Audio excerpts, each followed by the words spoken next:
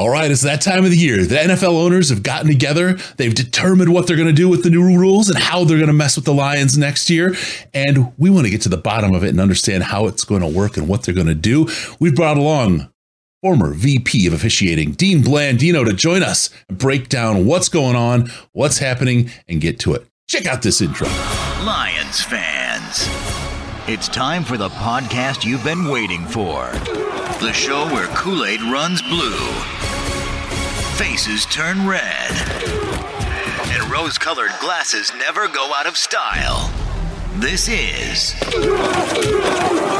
the Detroit Lions Podcast. All right, here we are with former VP of officiating of the NFL and this uber guru of everything XFL officiating, Dean Blandino. Dean, how are you doing, man? Great to have you back with us.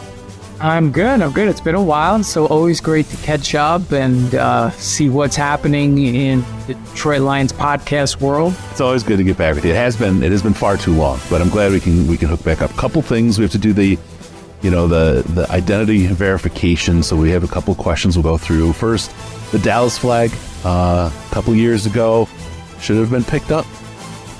Absolutely should have been picked up. Dez, did he catch that ball? No, Dez did not catch the ball. Dez didn't catch it, and we should have kept the flag down, of course. Okay. I was a little shaky there for a minute. And then last but not least, are you still a Lions fan and a huge Verner's drinker? Of course. I'm a big time Lions fan. I usually get a yearly supply of Verner's sent in, so I'm anxiously awaiting for that so I can have it for the entire season. Sweet. All right. Let's get into it. The owners meeting just finished up for the NFL, and I'd like, if you could first, just kind of in broad strokes, walk me through what these meetings are like, maybe a time or two from your time with as VP of officiating with the NFL. What the doors close, the media's not there. What kind of happens in the room as they talk through these things? It's interesting because it is a league meeting and a business meeting, and they go through every facet of the business, but there's a lot of social interaction as well because everybody's staying in this same resort, hotel, wherever it may be. And so you could be walking, through the lobby and there's Bill Belichick and there's Mike Tomlin and there's so there's a lot of that interaction. And the meetings usually kick off with a presentation. There's usually a guest speaker, and we're talking about, think about the NFL, right? Who's going to be a guest speaker? It's going to be somebody that is kind of like in a very significant role, whether it's in business, sports. And so you have someone like that comes in and then there's a presentation as to what are the goals for the season? What are some of the core values that the league is looking at for the upcoming season? They'll look back, they honor the Super Bowl champion and whether it's, the head coach, the owner, those types of things. And then once the doors really close, there's sessions, right? There's schedules. There's a football operations schedule where typically those are head coaches, GMs, the football people. They're in meetings throughout the day. They're getting a competition committee report. They're getting the football operations report, all those things. Then there's a big session where the rules proposals are voted on, the bylaws, the resolutions, and that's a privileged session. So it's two to three people per club, and they'll go through these presentations as to, okay, this rule, here's the details, and then they vote and they go around the room. And so it's a really interesting and fascinating. My first one was just surreal to be around it and kind of see the inner workings of the NFL. Do you feel like there's politics going between the teams as they propose some of these things, or is it there's a lot of gamesmanship happening, right? It's not just there's always politics. There's meetings where the competition committee will get together with the commissioner and they'll talk about rules change proposals and hey, this one is kind of iffy. We're not sure if we're going to get the votes and then okay, so they'll even say, okay, you're going to talk to this group of clubs and see where they're at on it. What are their concerns? What are their issues? And so there's a lot of that kind of backroom dealing type going on. And it's just fascinating when you're able to be a part of it and just see all of that stuff. And also that's just the cool stuff of getting to see the coaches kind of get a little less professional, and they kind of let their hair down, and they're at the bar or they're doing, and it's just kind of cool. Sure. Anybody kind of out of character at any of that? You don't have to give any names or anything, but has there been any coaches that have been just out completely different as they kind of let it loose a little bit than you may have expected or than that folks would otherwise anticipate? Yeah, I guess most coaches, they've got their press conference persona, which and for us as Lions fans, our guy, right, Dan Campbell, that's who he is, right? It's whether he's up in the press conference or he's at the practice field or wherever. But you kind of you just see them. It's a little more relaxed atmosphere, and I think that's where you get to see people in a different light. And I think that's always been the cool thing of just going to the hotel bar and you just sit and see a group of people that you're used to. Especially for me in officiating, our conversations during the season aren't always very positive. Sure. And in this environment where the emotion of the season is over and time has passed, you get to know people on a personal level, which is always great. I found that was always helpful for me, because a lot of times when you're dealing with people in that emotional environment, if you have that personal relationship, you can get to a better place from a communication standpoint. Yeah, no, absolutely. Let me ask you, as they go through and there's a little gamesmanship as they're working through the rules, I'm certain the NFL has some things that are absolutely no-go topics, things they won't consider. They're not going to stop a game for something silly. They don't want to interrupt the game. But what are some of the kind of rule sets? What are some of the things they put in place in which they say, no, we're absolutely not going to consider this type of a rule or adding these kind of changes to the game? Yeah, it's a great question. I think the league has gotten away from, we're going to do things this way because we've always done it. I think they've done a really good job in terms of innovation. And when you look at rules changes, there's 3 or 4 things that they consider, right? Player safety is number one. That's always important. The competitive equity, the integrity of the rules, and making sure that the games are decided fairly. And then the one that kind of, I think, gets lost sometimes is, if you're going to pass a new rule, can the officials officiate it consistently?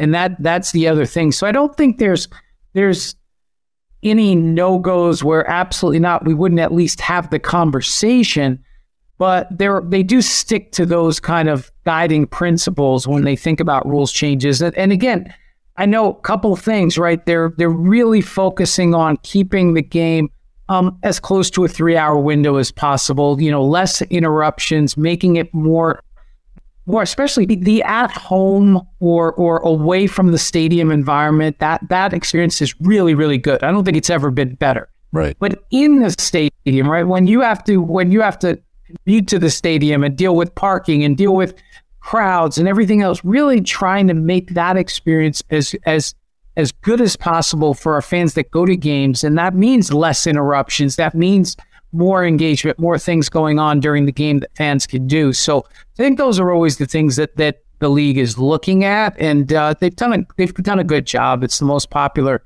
sports league, at least in North America. And that's not by accident.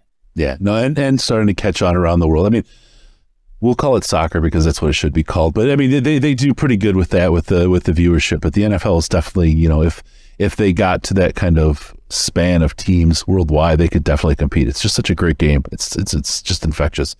Let me ask you about, we talk about the integrity of the game and what they're after, but there's also a little bit of subjectivity to the game, and it seems they want to build that in.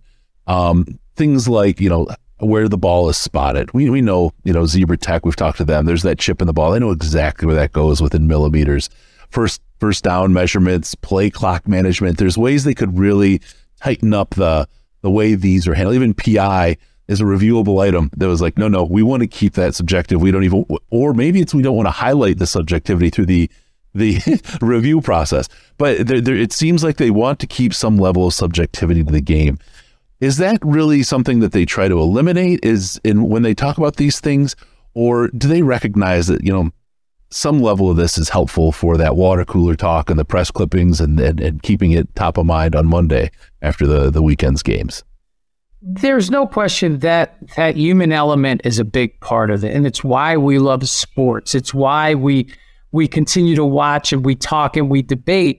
And look, no, the league never will admit or come out and say we like officiating controversies. That's not, certainly as former head of officials, I didn't like it, but it does drive engagement. It does drive that conversation and some of that subjectivity. Right, that's what people love. Hey, if I could sit here, we can debate whether Dennis Bryant caught it, or we could debate whether that should have been a flag in that playoff game that, I won't mention. I don't want to bring up bad memories for us Lions fans.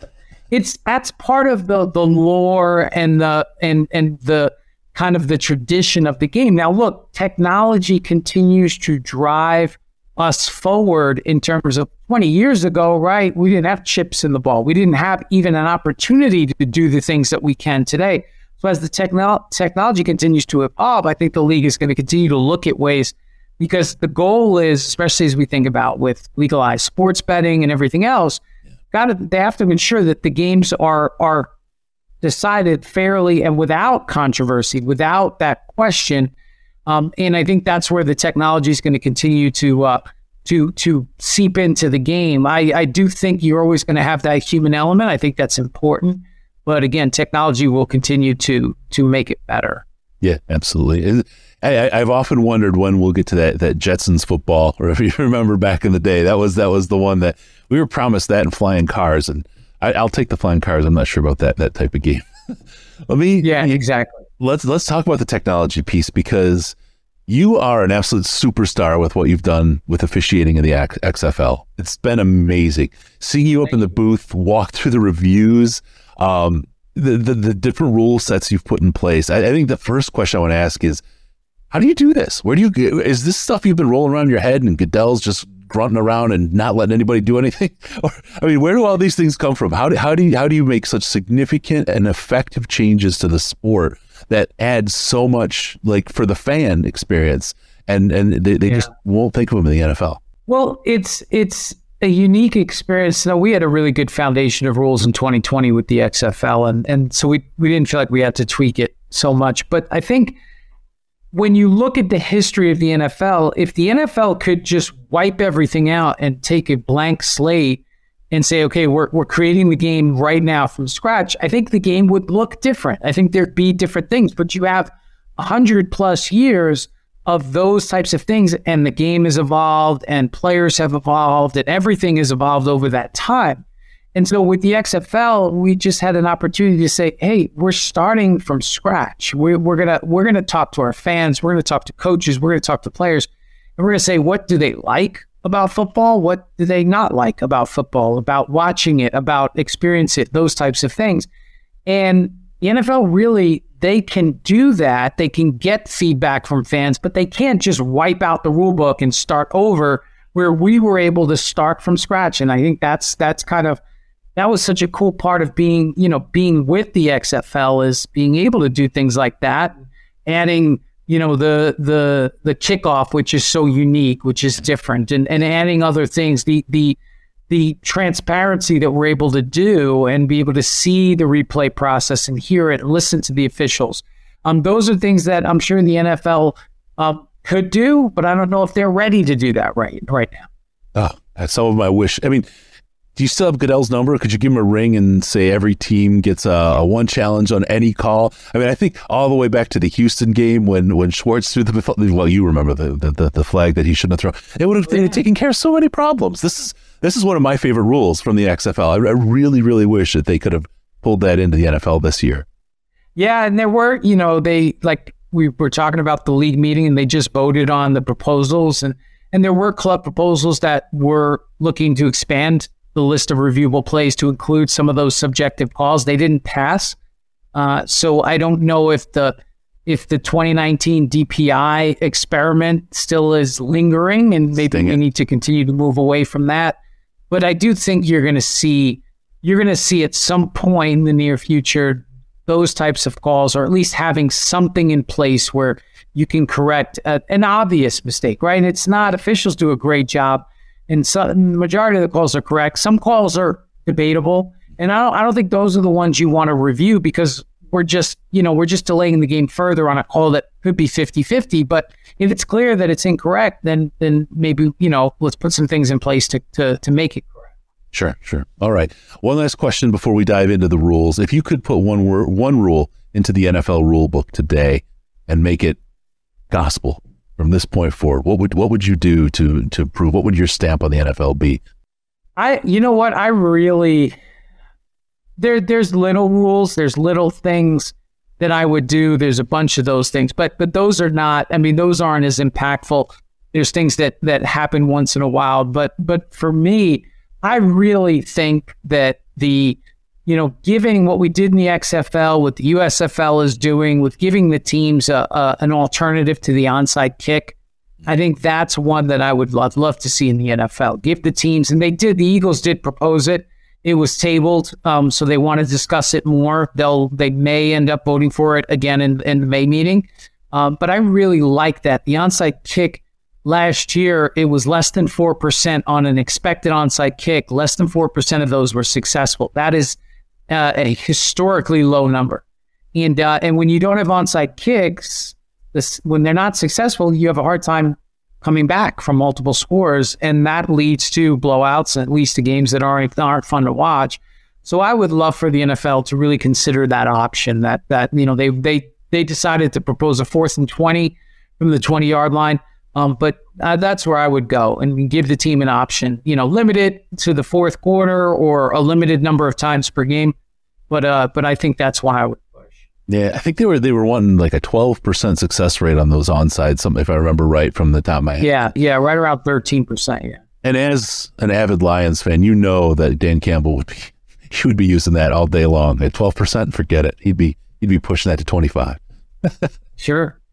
All right, let's get into some of these rules, go through a couple of them. I'm going to leave out the rule section and article numbers because most fans, the rule book is like a coffee table book, rather than something that that it's well worn. So the Philadelphia Eagles wanted the number 0 jersey number. And while it's like, okay, fine, that's cool. I wanted more than that, talk about historically the numbers and the why the numbers were in a certain place. For me, it was so much easier on the field, especially because it's hard to know every player on 32 teams especially mid-season when players are subbing in kind of a thing. I know this guy's a linebacker. I don't know who he is when he's 56, right? But I can figure it out pretty quick. Now I have no idea with a lot of these numbers anymore, and it gets to be like, what's this? Why is the linebacker covering somebody? I'm in all kinds of confusion while I'm watching. Yeah, it's interesting. It goes back to football way back when, right? They played both. It wasn't platoon football, right? It wasn't you played just offense, you played just defense. You played right. They played both ways, right? And so it's funny because the numbering system back then was less restrictive. And then it went to okay, offense, defense, and the league put in, especially for the eligibles and the ineligible numbers, to make sure that the defense could quickly recognize that player can catch a pass, that player can't. And on defense, it was very similar in terms of that's how you were assigned. You were a linebacker, you were 50 to 59, or you were 90 to 99, and those types of things. And I think that the genesis behind this change was just giving the teams another number to use, because there are certain teams, the Steelers, the Giants come to mind. They have a lot of retired numbers, so it becomes harder. But you still have, it's a 50, 52, 53 man roster or active roster.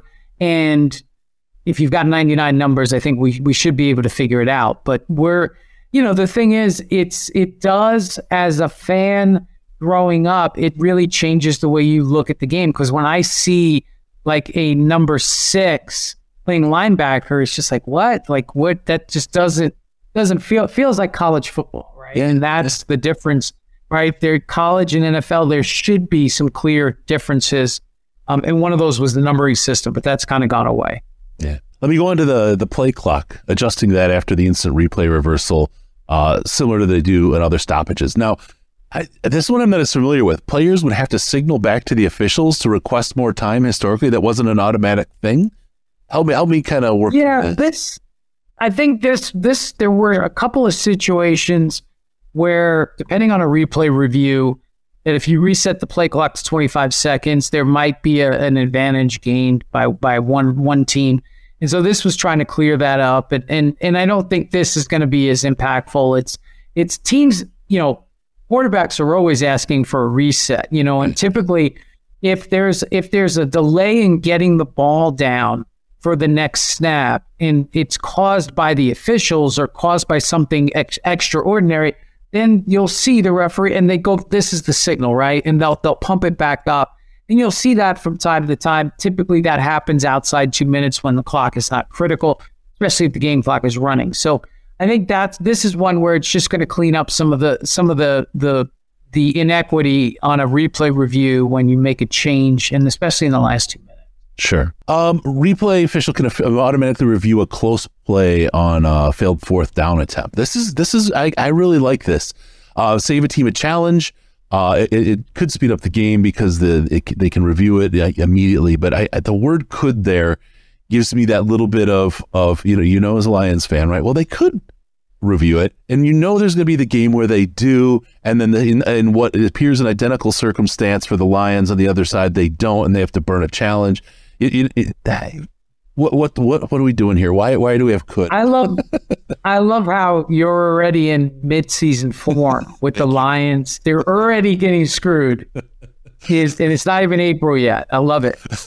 So this one just makes that turnover on downs an automatic review, right? So now we have automatic reviews outside 2 minutes, scoring plays, turnovers, those types of things.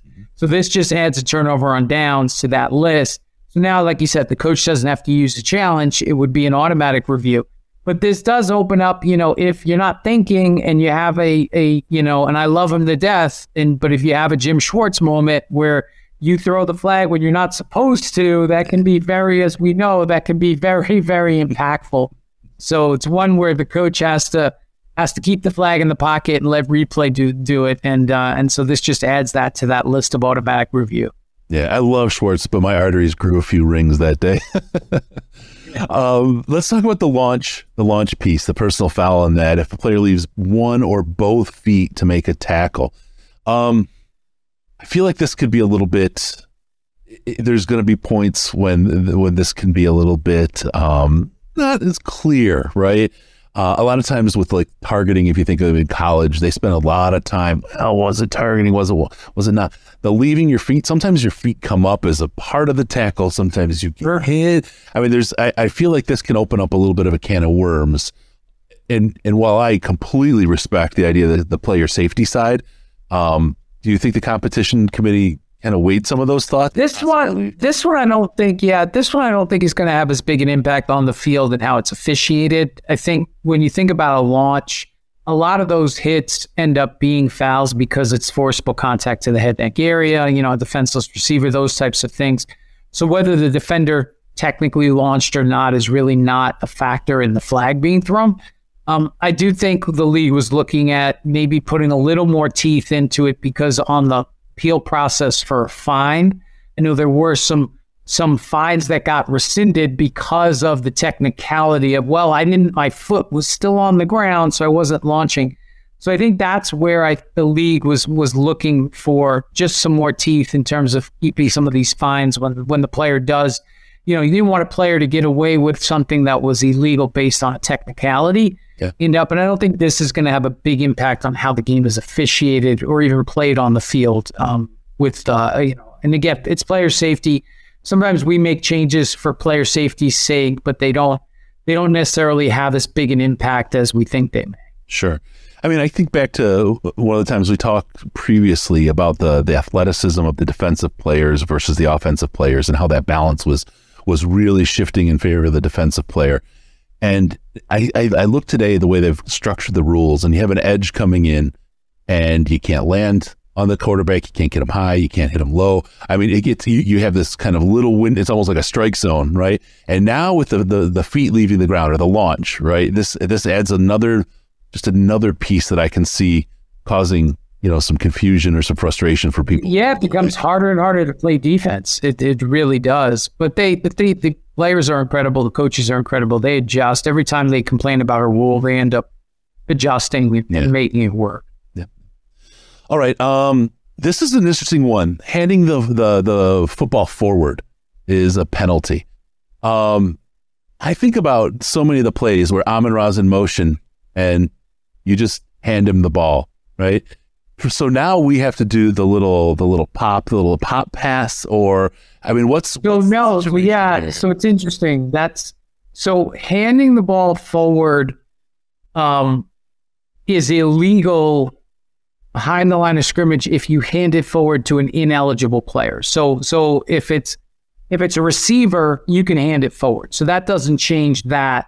And so the rule itself doesn't change. You can't, if you're beyond the line of scrimmage, you can't hand the ball forward to any teammate.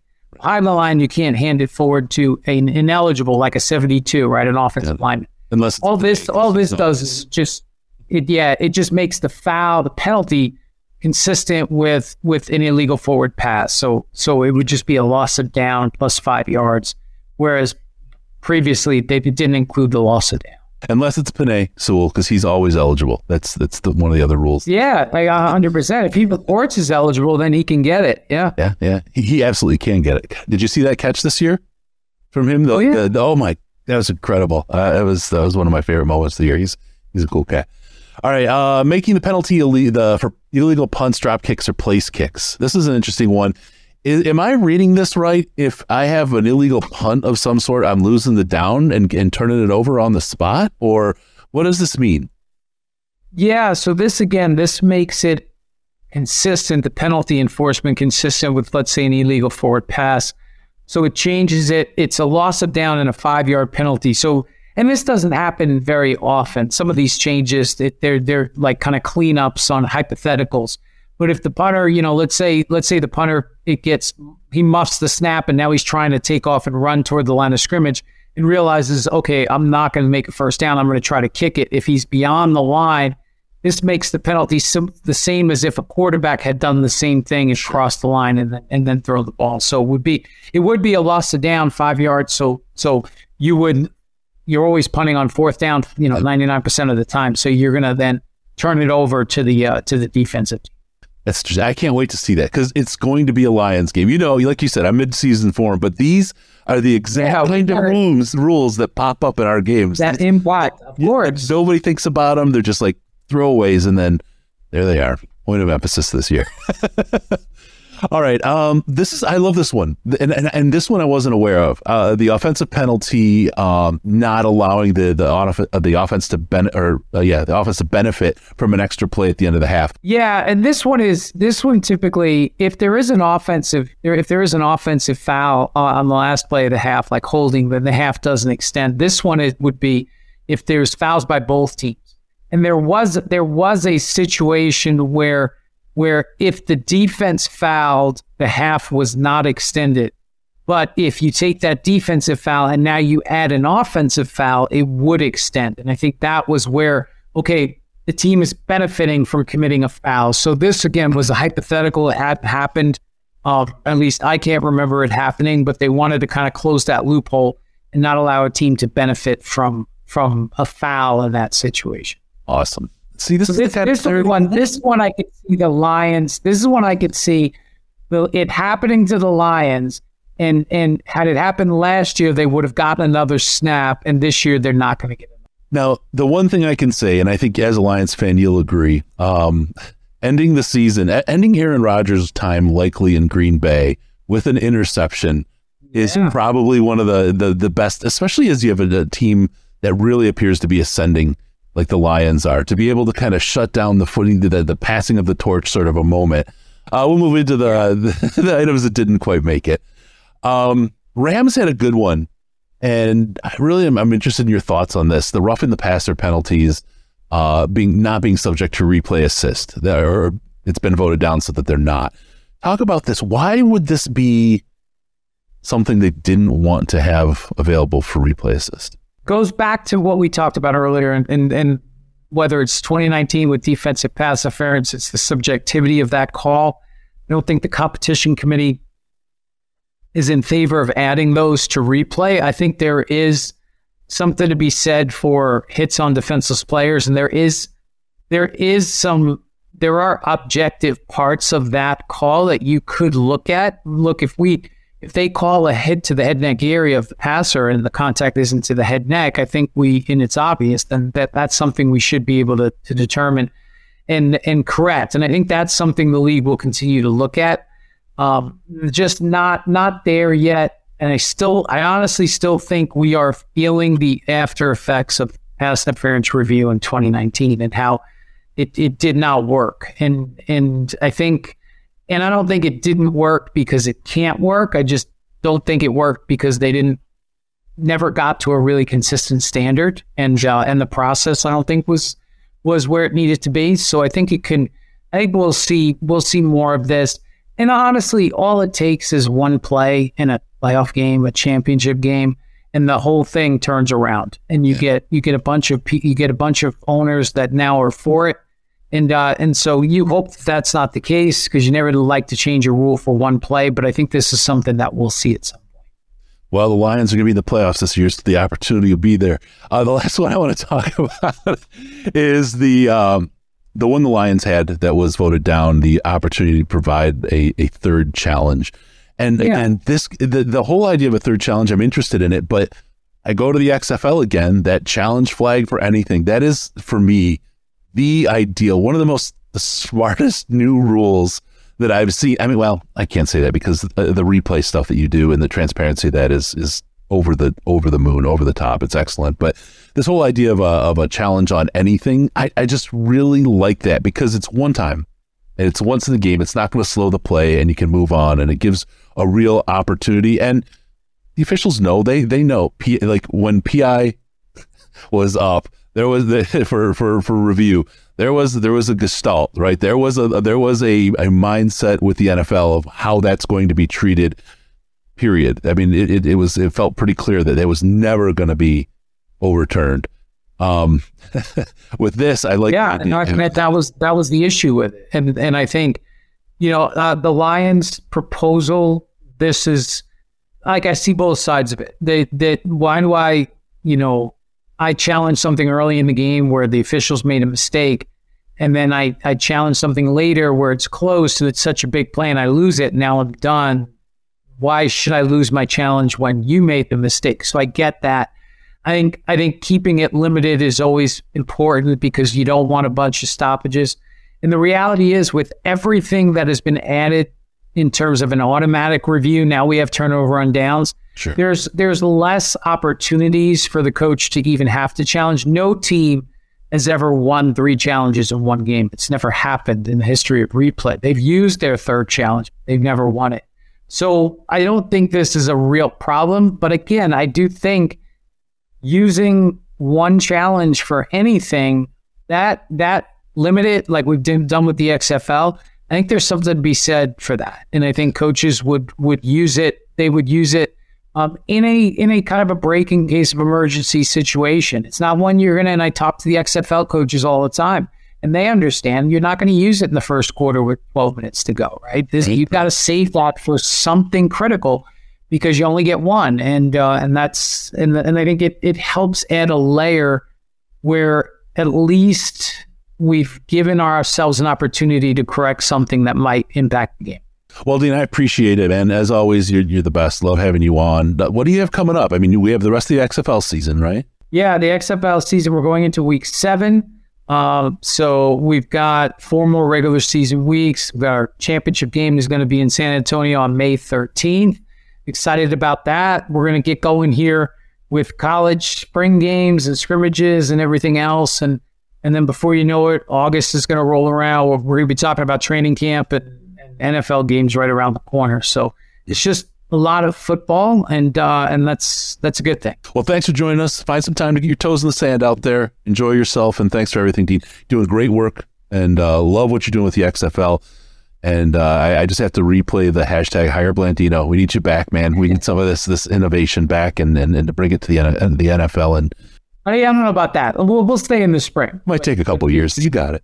Yeah, exactly. But always good to talk to you. All right. Thanks, brother. We'll talk to you. Let's bring it in here together. Let's go. Let's go, baby. Lions on 3. 1, 2, 3. Lions!